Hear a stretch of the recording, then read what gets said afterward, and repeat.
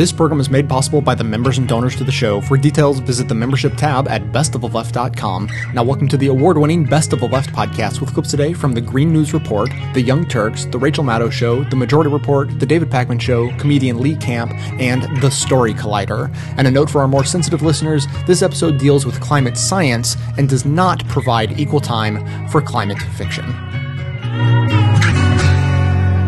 It's been an extraordinary week for the climate change denial industry. First up, if you want to influence the public, get a super rich sugar daddy to buy you a TV network. Devoting some time and effort to encouraging those we know who are super rich to invest in perhaps even establishing a new satellite TV channel is not an expensive thing. That's the bold strategy recommended by Britain's discredited climate change denier, Lord Christopher Monckton, who recently advised a so-called libertarian think tank in Australia on how to use the media to benefit the coal mining industry. Monckton goes on to praise Fox News in the U.S. as a model for pushing back on Australia's new carbon tax on its biggest polluters. In the U.S., a treasure trove of documents exposing the inner workings of the climate change denial think tank, the Heartland Institute, were released this week by online media outlets thinkprogress.org and desmogblog.com, two websites that track the climate change denial industry. Someone posing as a Heartland Institute board member obtained confidential internal documents under false pretenses and passed those documents on to the websites. The documents include budgets, strategy plans, fundraising targets, including a strategy to increase funding from wealthy donors like the billionaire Charles Koch, an oil and chemical industry magnate, to expand the organization's efforts to deny climate science. The documents say, quote, "Other contributions will be pursued for this work, especially from corporations whose interests are threatened by climate policies."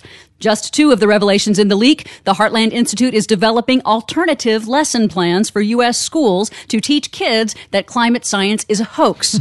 Another document details the thousands of dollars in payments that the Heartland Institute gives to prominent climate change deniers every month. In a statement, the Heartland Institute did not confirm or deny the authenticity of the documents, save one. They said that one was an outright fake, although the information in that document is repeated in the other documents, and some of the individuals named have confirmed they are receiving funding. So the Heartland Institute, they were going to put hundreds of thousands of dollars into teaching kids fake science, actually changing the curriculum to say that climate science was a hoax. And I'm just flabbergasted by this report. Check out our website at greennews.bradblog.com for more on this story. It's remarkable.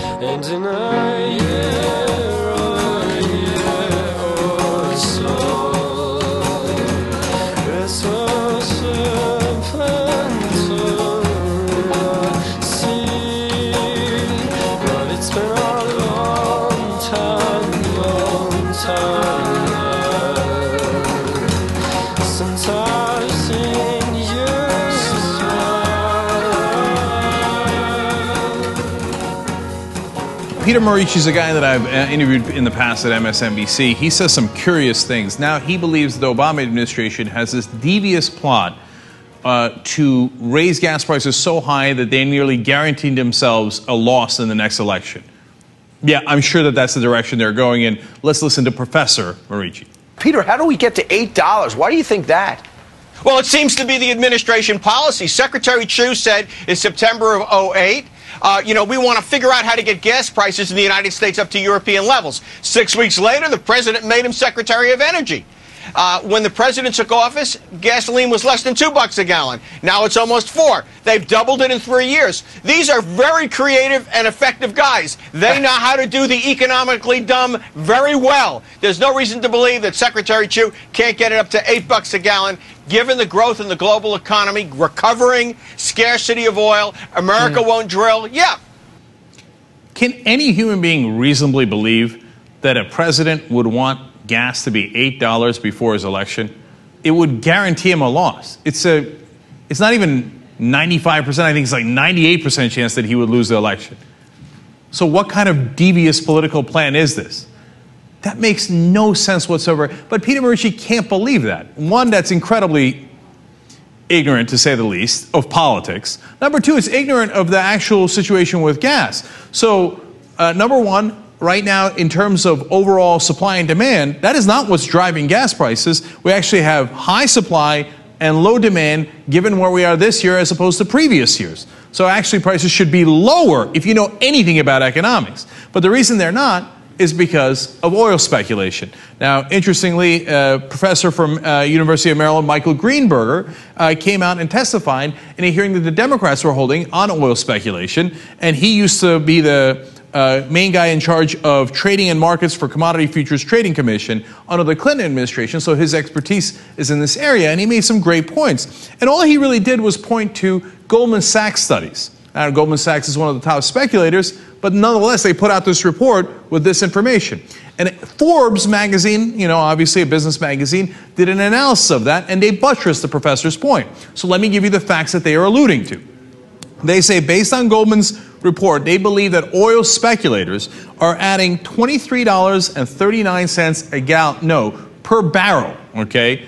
It's not per gallon, it's per barrel, to the price of gas. Now, we buy in gallons, not in barrels, so how much of an effect is that on us? For every gallon that we buy in gas, speculators are adding basically 56 cents per gallon. So now, let's do some easy math. I don't know about you, but when I go to buy gas, I buy about 15 gallons, okay, for my car. 15 gallons times 56 cents. Every time I go to the pump, I pay an extra $8.40. Every time I go to the pump, I'm giving $8.40 to the top oil speculators in the country and in the world. That includes Goldman Sachs, some of the top banks, Koch Industries. That is not where the price of gas should be at all. In fact, do you know that oil speculators make up 65% of the market for oil? So only 35% of the market is people who actually need to buy gas, like, the actual consumers, airline companies, of course, that need gas for their planes, etc. They make up only 35% of the market. 65% of the market is speculators. That's why they're adding such a huge amount on top of the price. Now, the speculators can also be wrong, and the price of oil can drop and they can lose money. But since there's a bottom to oil, like there's a certain supply and demand that sets the price at a certain point, it makes sense that they do speculation to drive the price of oil higher so they can make up the difference. That's their profit. And in fact, another report shows that every month we're adding $10 billion on top of the amount of money we would have normally paid for gas. We're paying $10 billion extra. That goes to pure speculation. So the real reason our oil prices are higher is because of oil speculators dominating the oil market. It has nothing to do with supply and demand, and it certainly has nothing to do with President Obama's administration trying to do some devious plot about, make sure you drive the prices of gas higher so that we can go to green energy. Right now, Obama administration is desperately trying to drive the price of gas lower, not higher, because they'd like to win re-election. It's amazing the degree to which conservatives go on television and are either absolutely ignorant of the facts or lie on purpose on a regular basis. I feed you, you feed me back. I hope you enjoyed this show, but also consider it a valuable tool for not only aggregating, but more importantly, amplifying our view of progressive politics in the world. So if that's true, I ask you to support this work by becoming a member of the show at whatever level you're able, as anything from a basic leftist up through the ranks of socialist, communist, Satanist, or even the most reviled level of support, George Soros. I produce 11 episodes a month of fearless coverage on all the hot-button issues we face, maintaining a rock-solid schedule. So if that sounds worth supporting, please consider signing up to donate as little as $5 a month or even $55 a year. Members also gain access to bonus audio and video content that doesn't make it into the show itself. So for a concrete way to support a strong progressive voice, please visit the membership tab at bestoftheleft.com.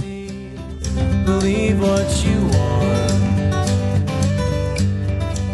Just after midnight, in the early morning hours of March 24th, 1989, a giant oil tanker, a 200,000-ton oil tanker, found itself in just about the worst kind of trouble that an oil tanker can possibly find itself. It had just set sail from its home port. It was on its way to its destination, and then, boom, this giant tanker hit a reef in the open water and started spewing crude oil uncontrollably all over the place. The tanker had only made it about 25 miles from where it left from, a tiny port city called Valdez, Alaska. The Exxon Valdez oil spill was, at the time, the worst oil spill in U.S. history. In all, about 11 million gallons of crude oil released into Prince William Sound. But when it came to cleaning up all that oil, something very telling happened. The president at the time, George H.W. Bush, Poppy Bush, sent the commandant of the Coast Guard up to Alaska to run the cleanup effort. And in the course of running that cleanup effort, the commandant of the Coast Guard told Exxon that he was going to need 5,000 workers to help clean up the beaches up there. Exxon said, 5,000 workers? No way. Exxon told the highest-ranking member of the United States Coast Guard, no. Now, the commandant of the Coast Guard, knowing that he had been sent up there by the White House, told Exxon that maybe they would have to take it up with the White House. Exxon said, well, that's no problem. And a short time later, after receiving a call from Exxon, the White House informed the commandant of the Coast Guard that actually, yeah, he was not getting those 5,000 cleanup workers that he had requested. Fast forward to 2001. A state-owned oil company of India wants in on a giant oil drilling project happening off the coast of Russia. India's state-owned oil company gets a sign-off from Russia, but there's a little problem. The company that's operating the project is ExxonMobil, and ExxonMobil is not so sure about the Indians getting in on this thing. In a meeting at the White House that year, India's prime minister tries to lobby then-President George W. Bush, Bush the Jr., to push Exxon along on this issue, saying, why don't you just tell them what to do? President Bush's response, quote, nobody tells those guys what to do. For ExxonMobil, one of the largest corporations in the whole world, pleasing a U.S. president, whether it's George W. Bush or George H.W. Bush or any other president, just has never really been necessary. Exxon, after all, is going to be around a lot longer than any U.S. president, than any Indian prime minister, than any lowly U.S. Coast Guard commandant. As the author and journalist Steve Call puts it in his new book about ExxonMobil, which is called Private Empire, quote, the time horizons for Exxon's investments stretched out longer than those of almost any government it lobbied. Quote, we see governments come and go, Exxon CEO Lee Raymond once remarked. Exxon could afford to carry themselves with this type of bravado because, as Steve Call writes, quote, in effect, Exxon was America's energy policy. Certainly there was no governmental policy of comparable coherence. Exxon has been able to maintain that sort of staying power, not just because of its multiple presidential administrations' long time horizons on its money-making plans, but also because of its single-mindedness, on its single-minded focus. I mean, the oil industry is the most profitable venture that humankind has ever known. ExxonMobil can essentially think of itself as its own country. In practical terms, it is its own country. Exxon's annual revenues are larger than the annual GDP of all these countries that you see zooming up the screen right now. Exxon has a bigger economic footprint than about 150 countries. So if you're a giant oil company like Exxon, what exactly do you spend all that money on? Well, obviously you spend it on making yourself even more money. This week in Houston, Texas, the oil industry got together to show off its latest breakthrough technological achievements.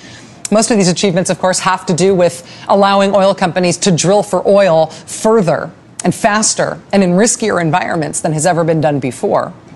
Earlier this week, engineers announced plans to drill the deepest undersea well ever drilled, ever, on Earth, 12,000 feet deep. They say it will make it possible for companies to drill into the mantle of the Earth. The big draw today in Houston was this contraption. Look, appropriately named the Claw. The Claw is an incredible technological feat that allows oil companies to recover oil platforms that have sunk. Platforms that have sunk to the bottom of the ocean after some horrible drilling accident. You send the Claw down, you scoop up your damaged oil platform, and then, of course, you can see what you can salvage so you can move on to the next project. A little oil in the water, well, that's the cost of doing business. All of the big technological advancements in the incredibly wealthy oil industry right now. The thing that the oil industry appears to be spending all of its money on right now, to the extent they're spending it on anything other than themselves and joy, all of the things they are investing in are ways to drill further. Not necessarily ways to drill safer, and certainly not ways to clean that sort of thing up when it goes wrong. While the profits for that sort of drilling end up being private, while the profits may allow a single company to be, say, wealthier than 150 separate countries, the cost of pursuing those profits, well, that very often ends up being public. We are the ones who pay for that. You know, us and the otters. We pay for that, even if our own president appears to be taking orders sometimes, not from us, but from the only person more powerful than an American president, an oil company CEO.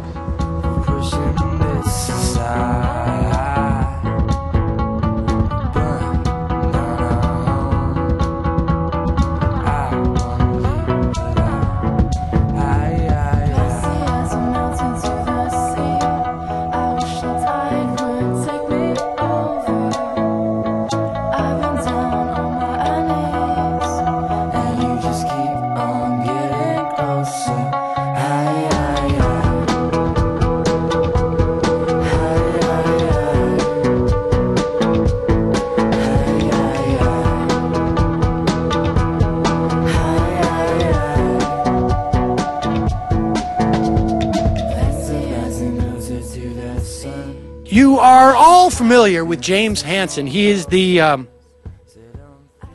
NASA Institute for Space Studies at the Goddard Space Flight Center scientist who said about tar sands, has been warning about climate change for quite some time, said about tar sands that it is game over for climate change if that reserve is tapped. The amount of CO2 that will go into the atmosphere will be irreversible. And the greenhouse effects of that will essentially mean that climate change is a done deal. Should also mention Robert Goddard, the guy who invented the rocket from Worcester, Massachusetts. I'm paid by the Worcester Chamber of Commerce just to mention that every time his name comes up. So, phys.org is sent to us by longtime listener Eric. Phys.org reports that two scientists who apparently were working on a separate project, Van Oldenburg and Haarsma, they got sick, and they decided, essentially, to... these are two researchers at the Royal Netherlands Meteorological Institute. They were taking a break from research because they were sick, or due to someone's illness. And so they got to look back through some older publications, and they came across a paper published in the Journal of Science in August 1981, written by a team of atmospheric physicists led by James Hansen. It was 10 pages in Science, and it covered a lot of advanced topics related to climate, indicating the level of knowledge known about climate science even at that time.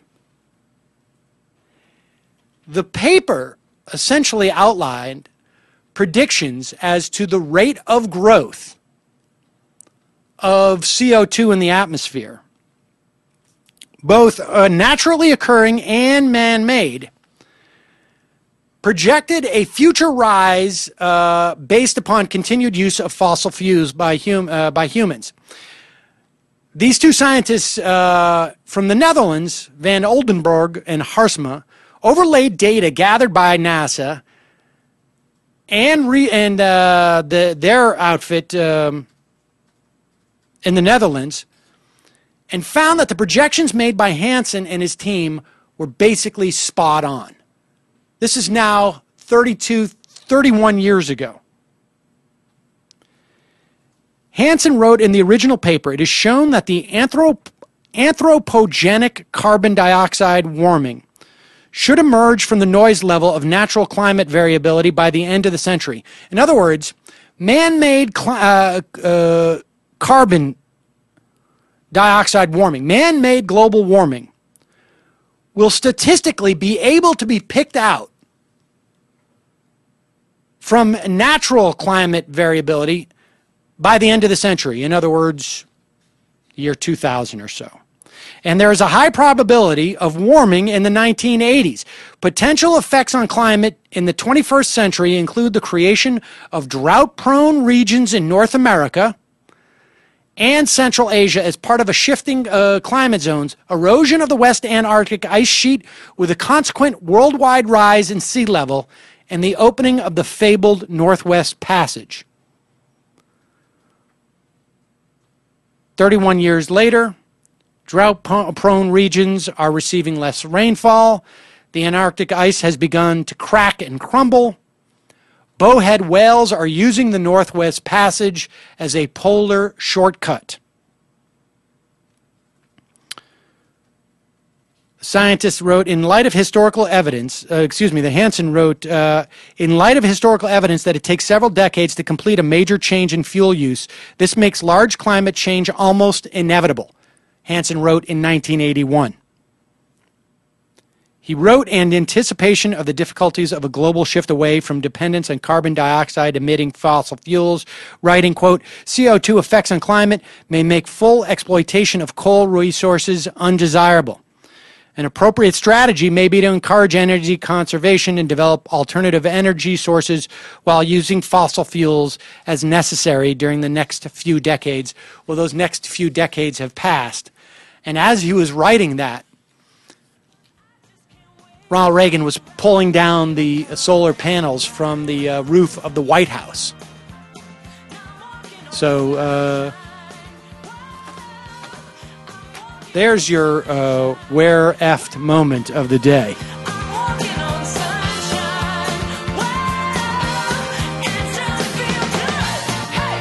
As an anti-consumerism advocate, I'd like to encourage you to shop less, don't buy things you don't need, and only buy the necessities from local, independently owned businesses. That said, if you don't take this good advice, then at least there's a way to shop that helps support this show at the same time. Simply click through to Amazon.com, just one of the major companies under constant boycott by one liberal cause or another, from the banner posted at bestoftheleft.com. Better yet, click through just once and bookmark that link to use every time you shop.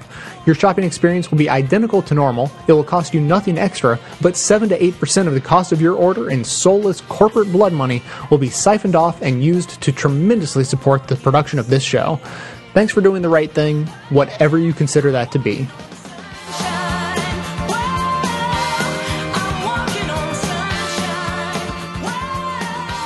Fox News got wind of a new report that notes that nighttime temperatures rose slightly in areas with wind farms, so they ran a series of segments talking about how wind farms cause global warming.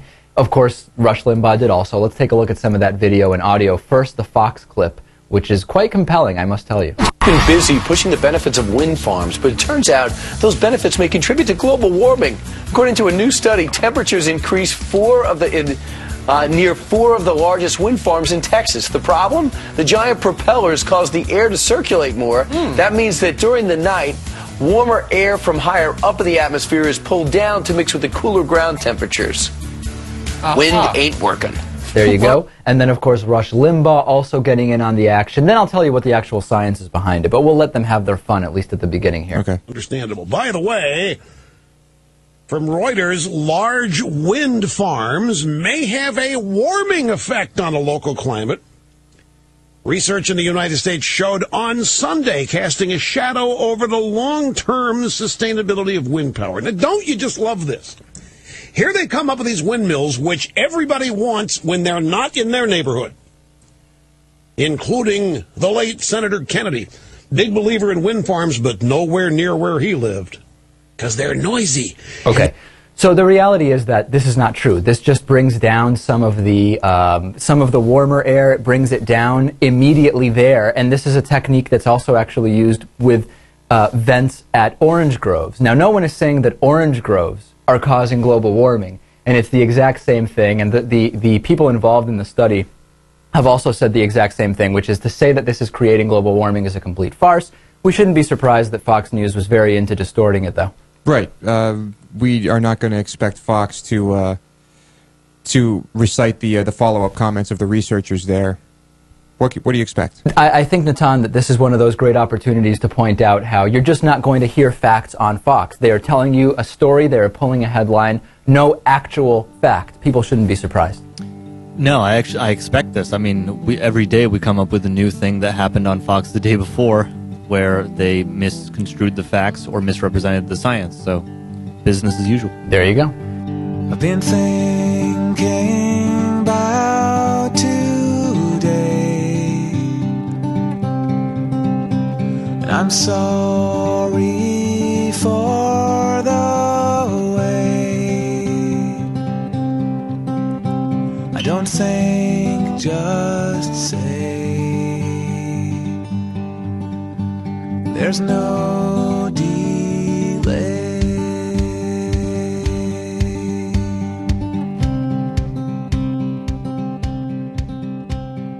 So in these climate change denying videos, whether it's Christian Broadcasting Network, Pat Robertson, et cetera, or whoever else, they say, oh, you know what? They don't allow people on TV that say that climate change isn't real. Now, here's the reality. They did a study, Think Progress did, Media Matters did, and they looked at the Sunday shows in America, now this is in the U.S., and nightly news, okay? So, first of all, the amount of stories have started to go down dramatically. In 2009, there were over 60 stories or 60 minutes of airtime on ABC, CBS, NBC, and Fox on the Sunday shows. By 2011, it had gone down by 90% on the Sunday shows. On the nightly news, it had gone down 72%. So they're not even covering it. And when they do, one of the reasons why it's not near zero is because Fox News is covering. You know what they're covering? ClimateGate. The fake controversy about the hacked emails, etc., right? So it's not like they're covering it like, oh my God, we have climate warming. They're like, no, ClimateGate, we got you, right? So, and then the three networks combined, again, in their coverage, covered Donald Trump twice as much as they covered climate change in all of 2011. So that's how important they think it is. And then here comes my favorite.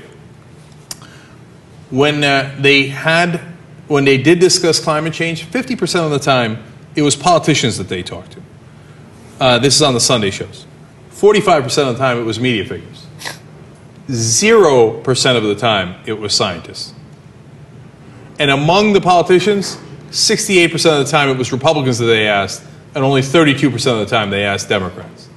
So overall, on television in the United States, you are getting an overwhelming message. If you get any message at all, if they even bother to cover it, which they largely don't, but if they cover it at all, you are getting a message that is so against the science of climate change. You're getting a great majority of Republicans saying, oh, no, yeah, that's ridiculous. They don't bring on any scientists. At least the nightly news, of the people they interviewed or talked to, 20% were scientists. Are they not merciful? Okay, but the Sunday shows, I know they're more political, so they talk to politicians more, but no scientists at all in 3 years. Okay, and so, and the one that covered the most last year was Fox News in how they denied climate change. And, you know, it has a real impact on public opinion when it comes to climate change, because Gallup recently released a poll that talks about whether or not Americans see climate change as a real problem. Do they see it as a priority that a politician should focus on? And what they found was that 36% say they worry a great deal about air pollution and 48% about pollution of drinking water. However, at the very bottom of the list is climate change in terms of what they're most concerned about. So that's a little problematic. Yeah, and in other polls, they show that they actually do, despite all this propaganda in the U.S. that is on the side of the oil industry, etc., our media is so corrupt. It's really, really sad. But they still haven't won on the issue. When you look at the polls, overwhelming majority of Americans say there is climate change, it is man-made, we should do something about it. The problem is, when it gets to their priorities, it's at the bottom of their priorities. Yes. And the reason is because it gets almost no coverage, and when it does, it's skeptical coverage. So people think, well, it must not be a big problem. And the dialect changes, they never seem to wear me out. The mission of this show is to aggregate and amplify the best voices of the truly liberal media, and now you can play a critical role in helping fulfill that mission. I pick out the best clips I hear to share with you, and now you can do just the same thing extremely easily. Now available at bestoftheleft.com, each clip I play is made available individually with simple buttons that allow you to share your favorites on your networks through Facebook, Twitter, by email, and beyond. By myself, I can amplify this content to thousands of people, but collectively, we have the potential to reach millions. No kidding. Become your own media activist by taking 1 minute to share your favorite content a couple of days each week, help more people plug into the truly liberal media, and be an integral part of this extremely virtuous cycle. Thanks so much for your help.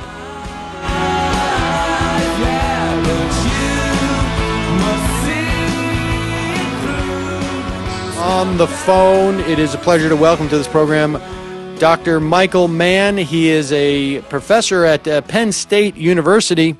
He was the lead author on the Observed Climate Variability and Change chapter of the Intergovernmental Panel on Climate Change. This is the IPCC.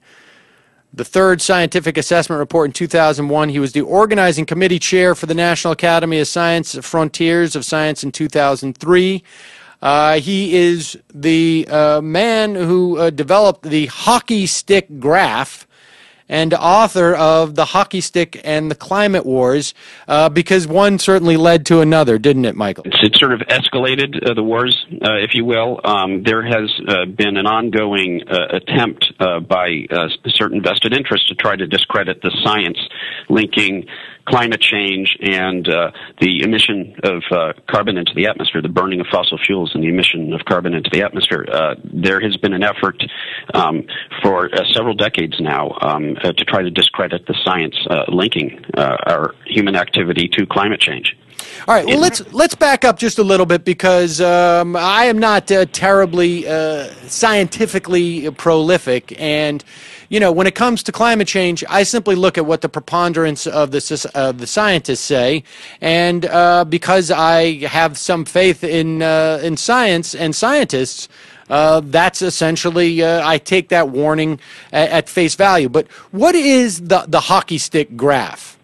So the hockey stick graph was this graph that we produced more than a decade ago. It was an attempt to extend the temperature record back in time, because we only have widespread thermometer measurements around the globe going back about a century. And so from those data, we know that the globe has warmed about 1.5 degrees Fahrenheit over the past century.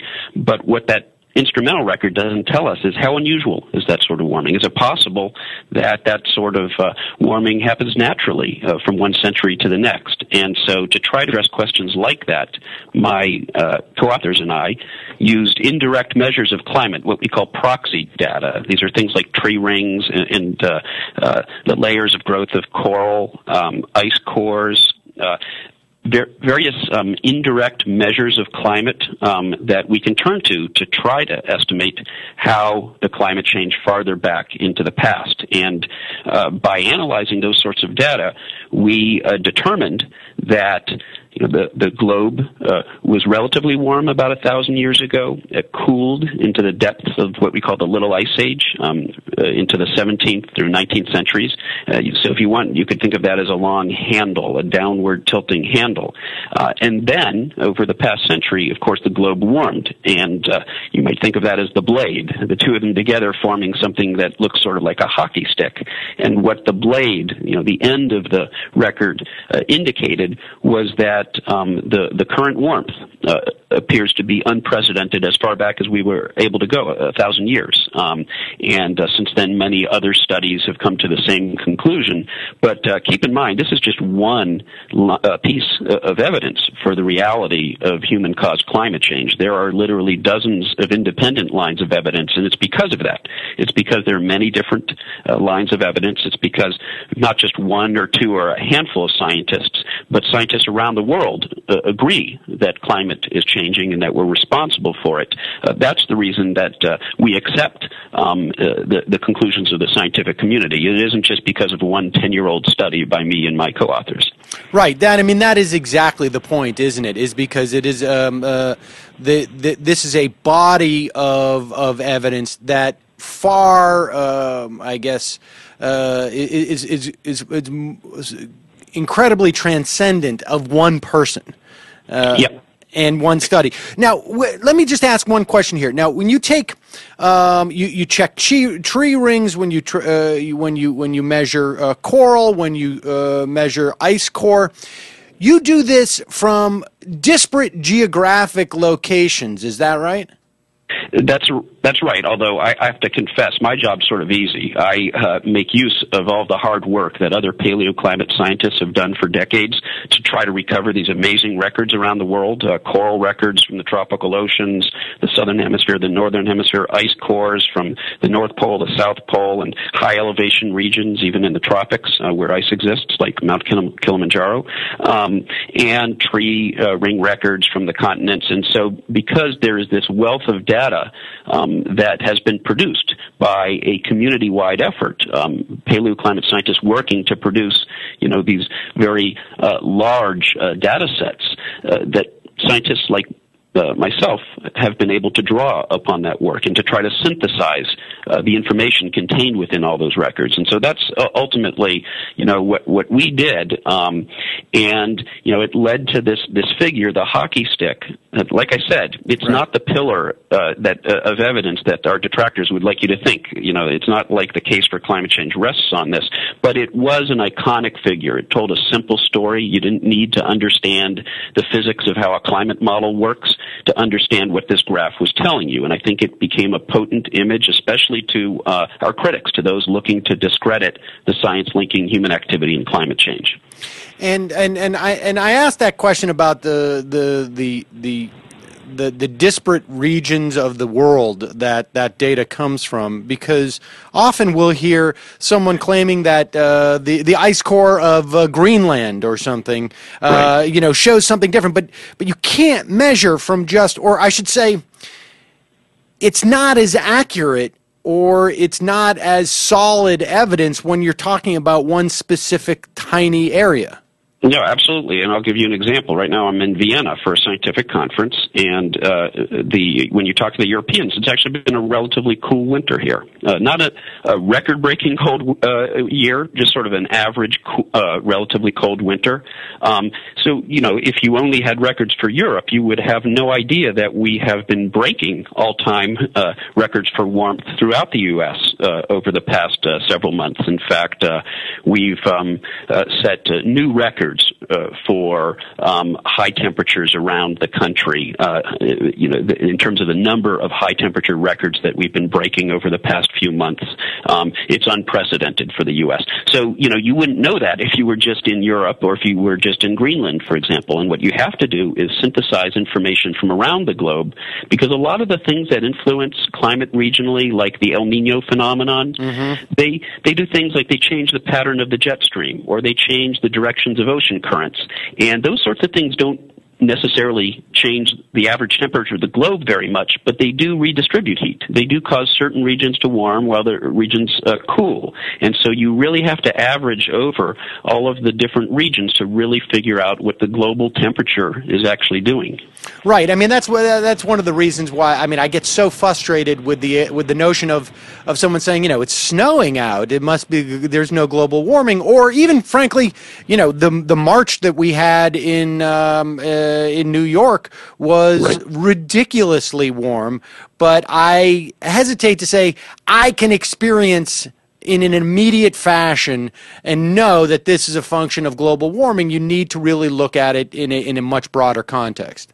No, exactly, and you can sort of do that. I mean, with the records we've seen over the past few months. So if you point to any one day that was unusually warm, in March in Washington D.C. or New York, that's weather, right? It's the random rolls of the weather dice.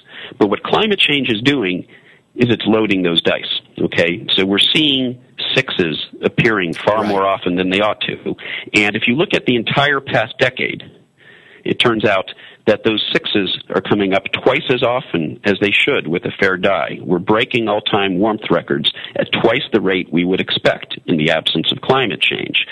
For the first 3 months of this year, we are breaking those records at 20 times the rate that we would expect if there had been no climate change.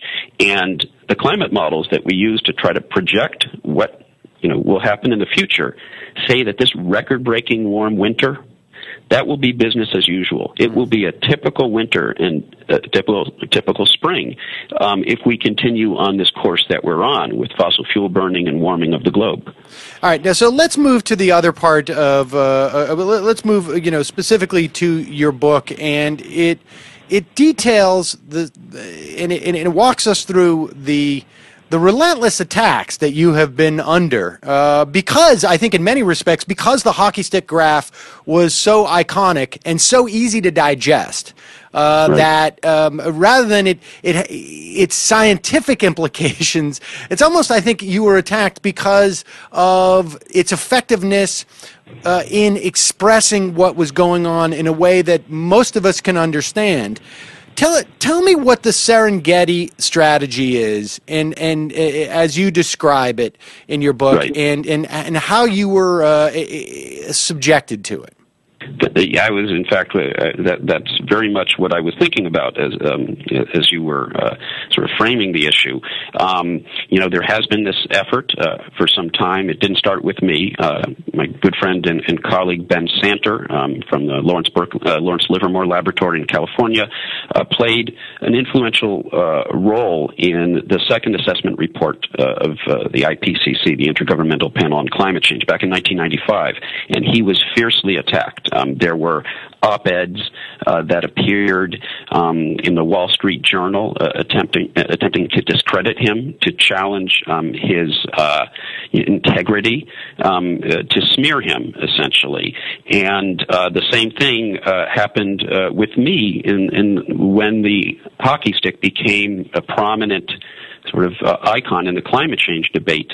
Those looking to discredit the science, and many of them are allied with fossil fuel industry front groups and organizations that are using the same playbook that the tobacco industry used decades ago to try to discredit the science linking, their product with human health impacts like lung cancer. Well, what we've had more recently is groups allied with the fossil fuel industry trying to discredit the science linking their product, fossil fuels, with the health of the planet.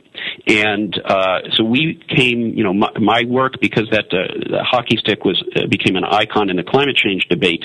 This Serengeti strategy that I refer to is the strategy to isolate a single scientist, try to make it sound like the entire weight of evidence rests on that one scientist.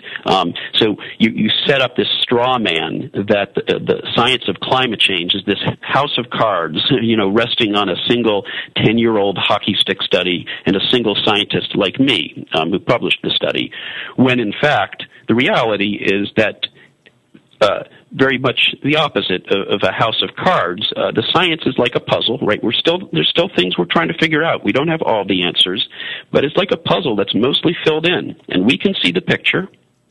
And sure, there are a few pieces that are missing, but it's not going to change the overall picture of the fact that, we are changing the climate, we're warming the globe.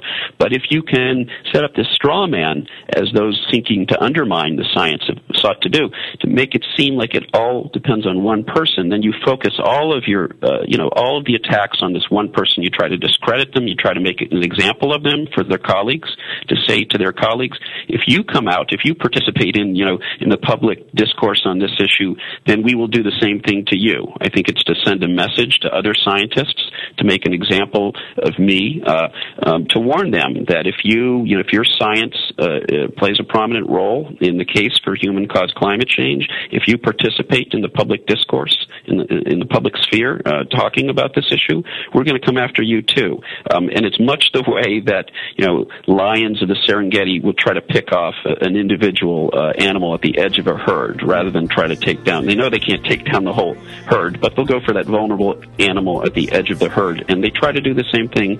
Climate change deniers try to do the same thing with scientists. But all I agree is to join the stampede.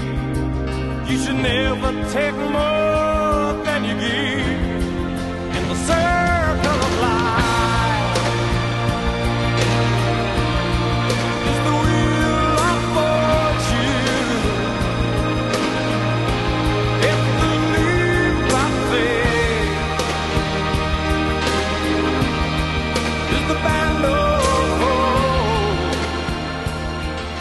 Another moment of clarity from LeeCamp.net.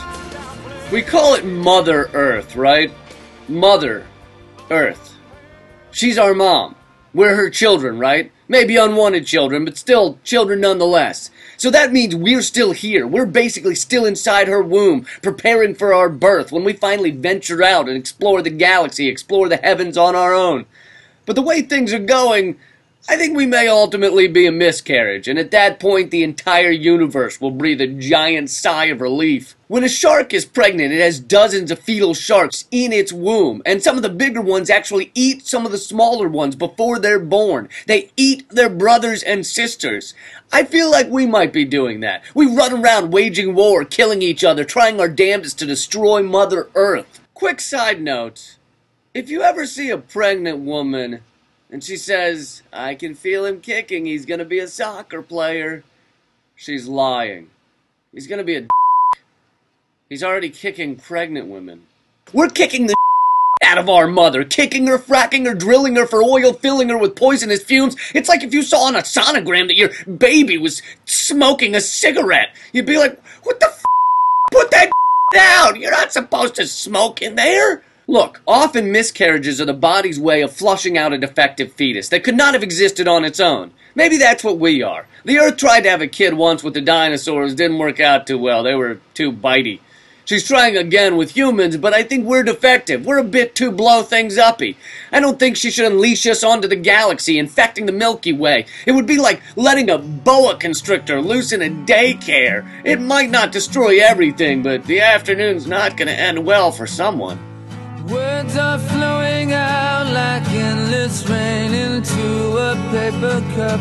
They slither while they pass, they slip away across the universe. Hey, this is Lee Camp. I hope you've enjoyed having my Moment of Clarity rants pumped into your skulls. If you have, you would almost definitely love my free Moment of Clarity Backstage podcast, where I discuss the topics of the day. You know, the little things like the corporate raping and pillaging of our world. I also have on fun, awesome guests like this lady. My name is Janine Garofalo. This guy. Hi, I'm John Oliver. Even sometimes this guy. This is Greg Pallas, and I've got my zipper caught in Moments of Clarity. Free at LeeCamp.net, iTunes, Stitcher, or the Android app. Plus, there's a Moment of Clarity book for those of you who thought, I love Moment of Clarity, but I hate how I can't lick it. Well, now you can. The Moment of Clarity book and ebook, get it at LeeCamp.net or on most e-reader platforms. And remember, keep fighting and stay angry. Which dance before me like a million eyes. They call me on and on across the universe. It's amazing what we let our teachers teach us. That's the thought that was going through my mind one morning a couple years ago when, after looking into the mirror above the bathroom sink, holding a razor in my hand, I put one foot on the toilet and proceeded to shave my balls. By balls, of course, I mean my scrotum, but that word is so scientific and Latin-sounding, and when you use it, it sort of implies this medical experience with the human anatomy. And I had no medical training and felt absolutely no qualification to bring such a sharp object so close to my, well, balls. I was just a guy shaving his balls. An aside here, word to the wise for anyone who might want to shave his balls or bring a sharp object so close to that part of the body that represents the genetic material's only barrier between it and the rest of the world. Shaving cream is not so helpful, as it sort of makes it hard to see what's going on. Aftershave, on the other hand, can be quite soothing, if also a little weird to feel that cool, tingly sensation down there. But that's just a digression. The thing is, it wasn't my first time shaving gonads that morning. In college, I had done it dozens of times, but never to my own gonads. The thing is, back in college, I was studying in great detail the reproductive system of a species of mollusk that is known as the most, or one of the most, sexually prolific animals known to science. That's the zebra mussel, who has been blamed for driving native mussels and clams into extinction because it reproduces so much and so well since it was introduced here from Europe. And it's one of those evil invasive species that you hear about. It's been called a scourge to biodiversity. The zebra mussel, whose pale, soft, naked body I would scoop from its shell and then suspend in hot paraffin wax, and then upon cooling slice into thin cross-sections.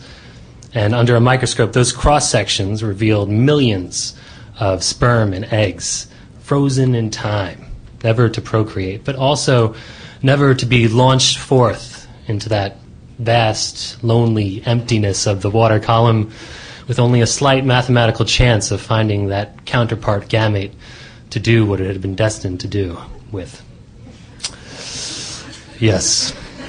Inevitably, enough of those gametes find each other, and they produce millions and millions of baby zebra mussels, so that's nice. We were studying the chemistry behind how zebra mussels do it. A few years earlier, my advisor, Dr. Fong, had discovered that when given Prozac, zebra mussels suck it in with their mouths and then spew back within seconds lots of sperm and eggs. It's pretty pornographic, actually. He had actually won an award for this. He was awarded the Ig Nobel Prize. It's kind of a prestigious award, but only kind of. For instance, one year the award for medicine went to this doctor who repeatedly cracked the knuckles in his left hand, but never the right hand, every day for 60 years. The right hand was a control for testing the theory that repeated knuckle breaking leads to arthritis. And you'll be happy to know that knuckle breakers among you that it doesn't. Anyway, Dr. Fong's research, honestly, Dr. Fong's research wasn't a giant leap for mankind either. It actually had been long known that serotonin, the chemical that boosts positive ideas and feelings in the brain and is boosted by Prozac, is also the chemical that causes clams and mussels to spawn. It's one of those really cool ancient chemicals that allows these primitive, small organisms to do amazing things without having to think about it. Specifically, serotonin triggers an awareness of resources in the environment and an awareness of when to reproduce. So, for example, when a male roundworm encounters a lot of food in his environment,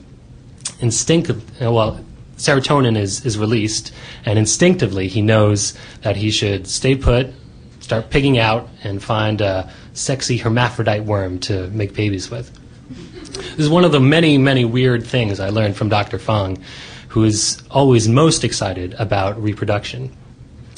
Or sex, he would say, raising his eyebrows up and down. The look was half provocative and half profound. This, he would say, is what it's all about. Well, indeed, after taking class after class with him, I, too, began to think that that's what life was all about, this Darwinian struggle to compete for resources and to reproduce. It's what millions of base pairs of DNA through evolution have coded for. Getting resources and having sex. I thought of it as my new religion, replacing the worldviews I grew up with in the Catholic Church. Those lessons about, what's right and especially about what's wrong, that I got every Sunday, sitting next to my parents and my 5 brothers and sisters. Now I was looking at life through the lens of evolution and ecology. It's just what stuck with me. It stuck even as I changed careers and became a journalist. Meanwhile, I got married at 25, which was relatively young compared to my more professional peers. But my wife and I had been dating since high school, and we had been best friends since I was an altar boy. And we just felt somehow we were still really in love. And like two zebra mussel gametes that somehow, inexplicably, find themselves bumping into each other in the vastness of the water column. We felt lucky.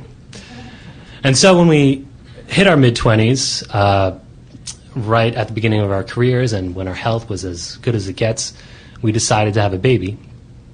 And just after she was born, I shaved my balls, I went to a urologist, and I got a vasectomy.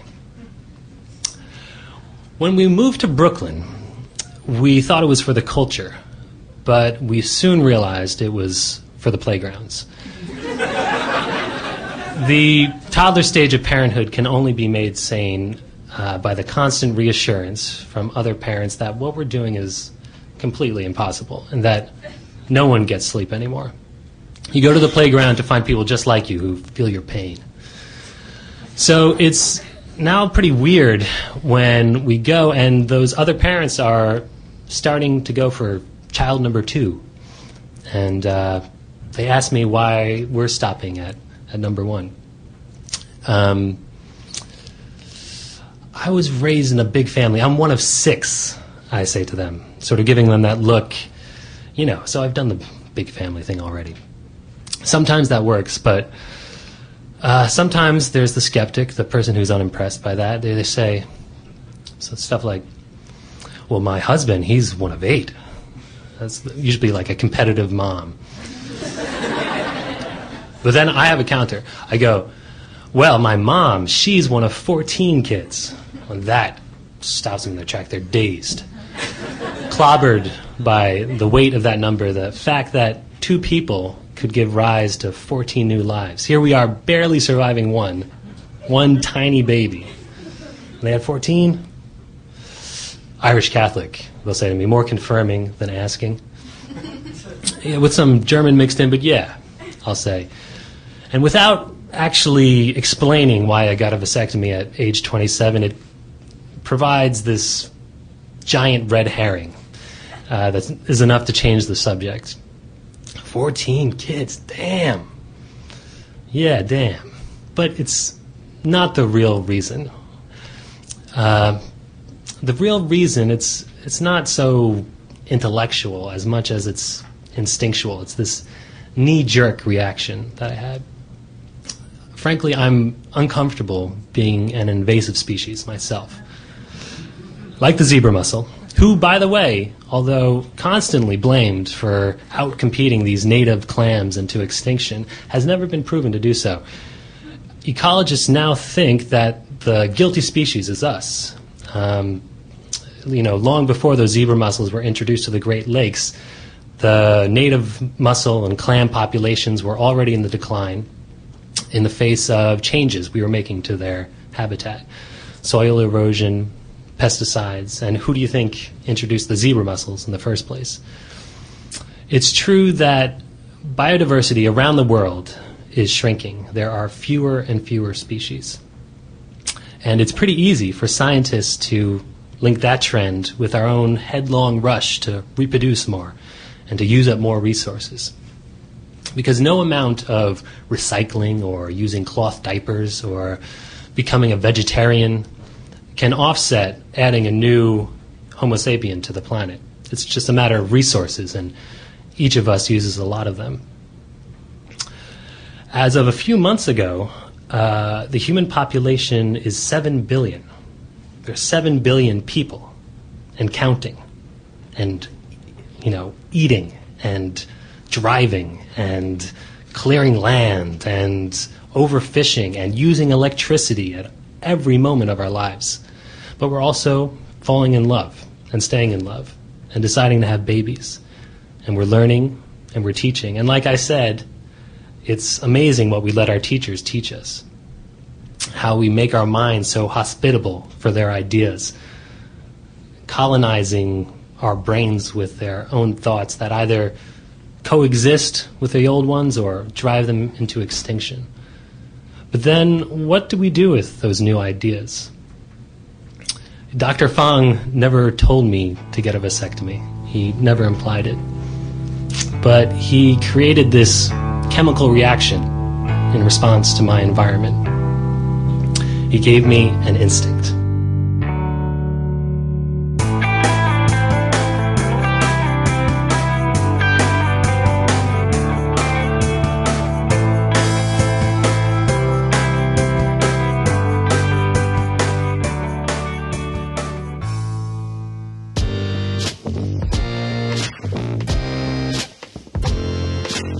Hi, Jay. My name is Dave. I'm in Massachusetts, and I've been listening to your show for a couple months now. Big fan. Just something's been bugging me. It's not just on your show. It seems to be going around. This whole white privileged line of crap. I was born and raised in Western Massachusetts in a city called Springfield. I'm white. I'm a registered Democrat. The whole white privilege thing is ridiculous. There's no such thing. Maybe for the 1%, for sure for the 1%. But for real America, non-existent. You want to talk south of Maryland? All bets are off. But in the real world, in the Northeast, where people actually think and don't base their lives on a work of fiction, a fairy tale, if you will, there's no such thing. I use one example to back it up, okay? Affirmative action. It's actually an advantage to be black. You can score lower on a standardized test for the civil service exam than I can and get the job that I'm better qualified for. Racism exists? Absolutely. No doubt about it. Did Trayvon Martin get killed because he was black? Most definitely. Does George Zimmerman deserve to be killed? Absolutely. And I hope they stick the needle in him. But that doesn't change the fact that being born white does not give you any privileges. Being born wealthy gives you privileges. Being born white does not. It's not a popular view, but it's the reality of the situation. I have no advantages. I am very poor. I'm very low on the socioeconomic scale. I have zero advantages. If I go into a job with my civil service score in hand, a black guy with a score 9 points lower than mine will get the job before I do, every time. It's sanctioned racism. And if the blacks want to whine about racism, the first thing they should do is vote down affirmative action. But it's not going to happen because it benefits them.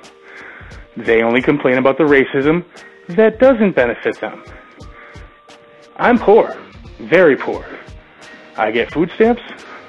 I'm on Mass Health, which is, courtesy of Romney. Before Romney, I couldn't get Mass Health because I was a white male.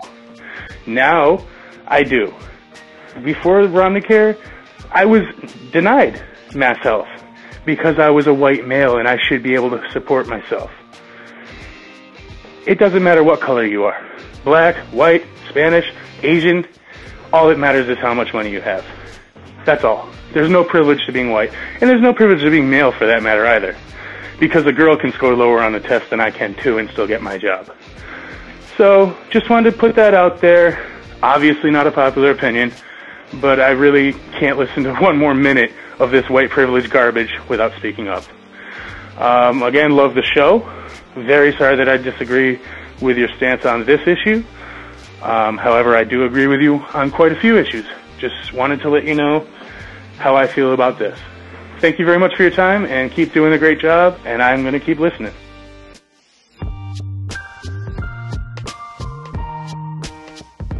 Thanks for listening, everyone. So Dave in Massachusetts, who we just heard from, left that message a couple of weeks ago, but I am playing it now for a very specific reason. But before we get to that, I want to play just a quick clip of a message that was played on the previous episode. This one is from Matthew in California, who called in to describe a bit of what black burden means to him in his daily life. So take a listen. Watching two waitresses fight over which table to seat me at, because neither one of them thinks I'm a good tipper, because I'm black. When going to bars, I make sure I always approach the bar or a spot where the previous customer hasn't left their tip, because if I do, the bartender always thinks I'm trying to steal his tip, because I'm black. So to begin, let's just pretend, first of all, that Dave from Massachusetts' message was not full of completely self-defeating statements about privilege. It is essentially impossible to believe that Trayvon Martin was killed because of his race, but to also believe that there is no privilege in being white. Those are diametrically opposed positions, and Dave took both of them. So for the sake of having an interesting conversation about this, let's pretend that there were fewer holes in Dave's message than there actually were and just move on. So we have these two clips from these two people who clearly have diametrically opposed perspectives on white privilege. And yet I see them as two sides of the same coin.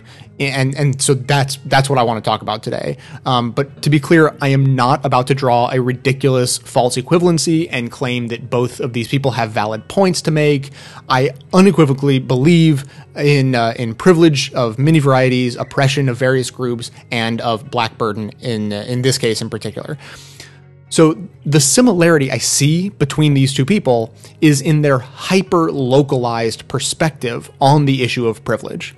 So for Matthew in California, he was referring to many situations in his day-to-day life in which he experiences discrimination in an almost constant way. And Dave used his own perspective on his economic situation to then extrapolate his experience to the rest of society.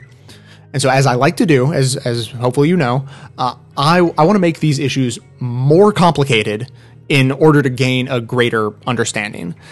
So here are two statements which are undoubtedly true about Matthew's situation. So first of all, he has clearly experienced genuine discrimination in exactly the ways that he described, and he is absolutely right to be concerned for his personal safety in a variety of situations because of the color of his skin. Exactly as he described, he is exactly right to feel that way. But what is also undoubtedly true, it is certain that Matthew has experienced situations in which he perceived discrimination where no genuine discrimination actually existed.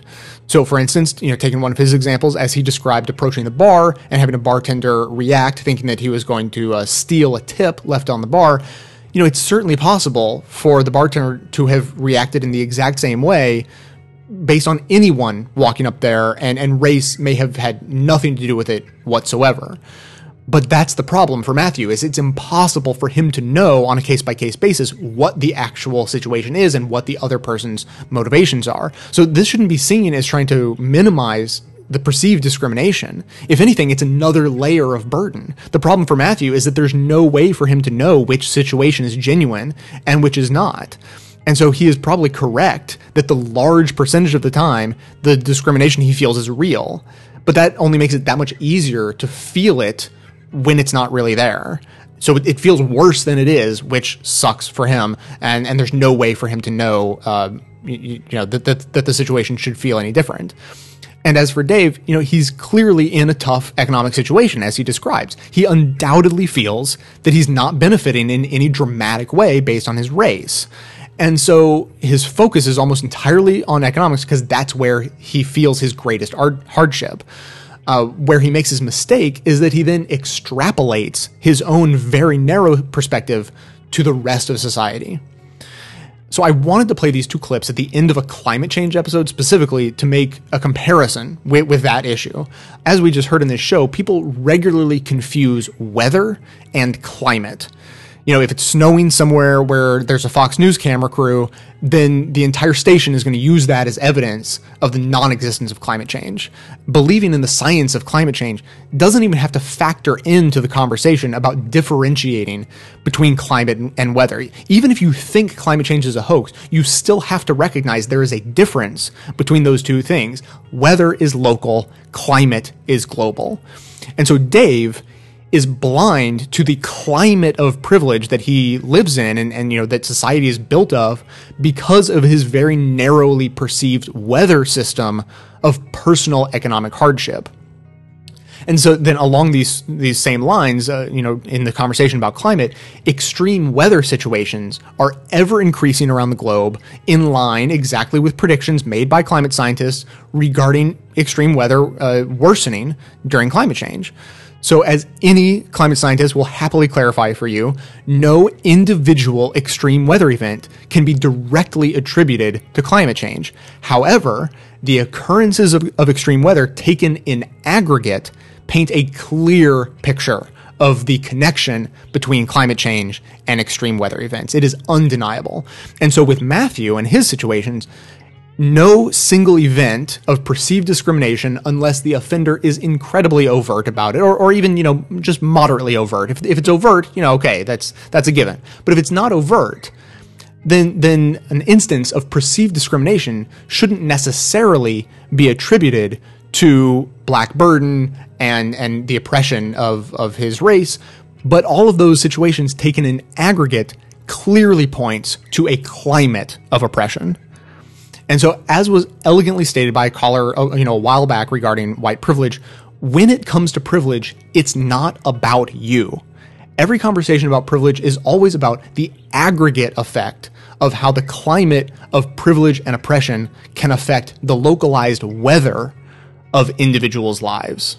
So for people like Dave, who are in a tough situation and they don't see, their privilege coming through loud and clear in their own lives, you can't allow yourself to then believe that it doesn't exist. Just because you're not the direct beneficiary in giant ways all the time doesn't mean it's not real.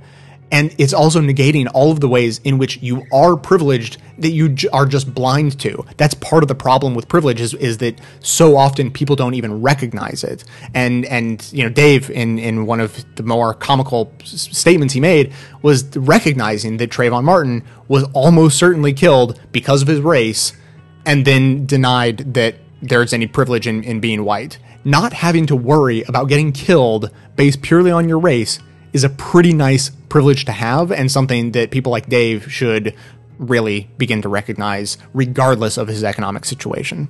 So those are my thoughts on that. I just want to shift gears for a second and let you know that fundraising is still going very well for Our Blue Media. We are up past the $10,500 mark. Very exciting. We're on our way to $15,000. That is our goal. If you are interested, please check out ourbluemedia.com. All the details about this great program we're running, we're really excited about. It's going to revolutionize independent media, and all the details about the program are right there on the fundraising page. And please consider donating. We have more than 100 funders who have chipped in so far. But, to only have 100 funders and raise more than $10,500 means that people are being incredibly generous about this. So I want to thank everyone who has been donating, and and just let everyone else know, look, people are clearly excited about this based on their donations. So all the more reason for you to check it out. And if you can donate any donation of just $20 or more gets your name listed on the site itself as a thank you to everyone who is coming together to help make this possible. So if that's a little incentive for you, have at it. But we'll take donations of any amount. So if you think you believe in the mission, then chip in what you can. So that's going to be it for today. Thanks to everyone for listening and supporting the show. Everyone can support the show just by telling everyone you know about it, of course. Stay tuned into the show between episodes by joining up with us on Facebook and Twitter. And for details on the show itself, including links to all the sources and music used in this and every episode, all that information is always listed in the show notes on the blog. So coming to you from far outside the conventional wisdom of Washington, D.C., my name is Jay, and this has been the Best of the Left podcast, coming to you every third day, thanks entirely to the members and donors to the show from bestoftheleft.com. Fine lines are black and white, 'cause you took apart a picture that wasn't right. Pitch burning on a shining sheet. The only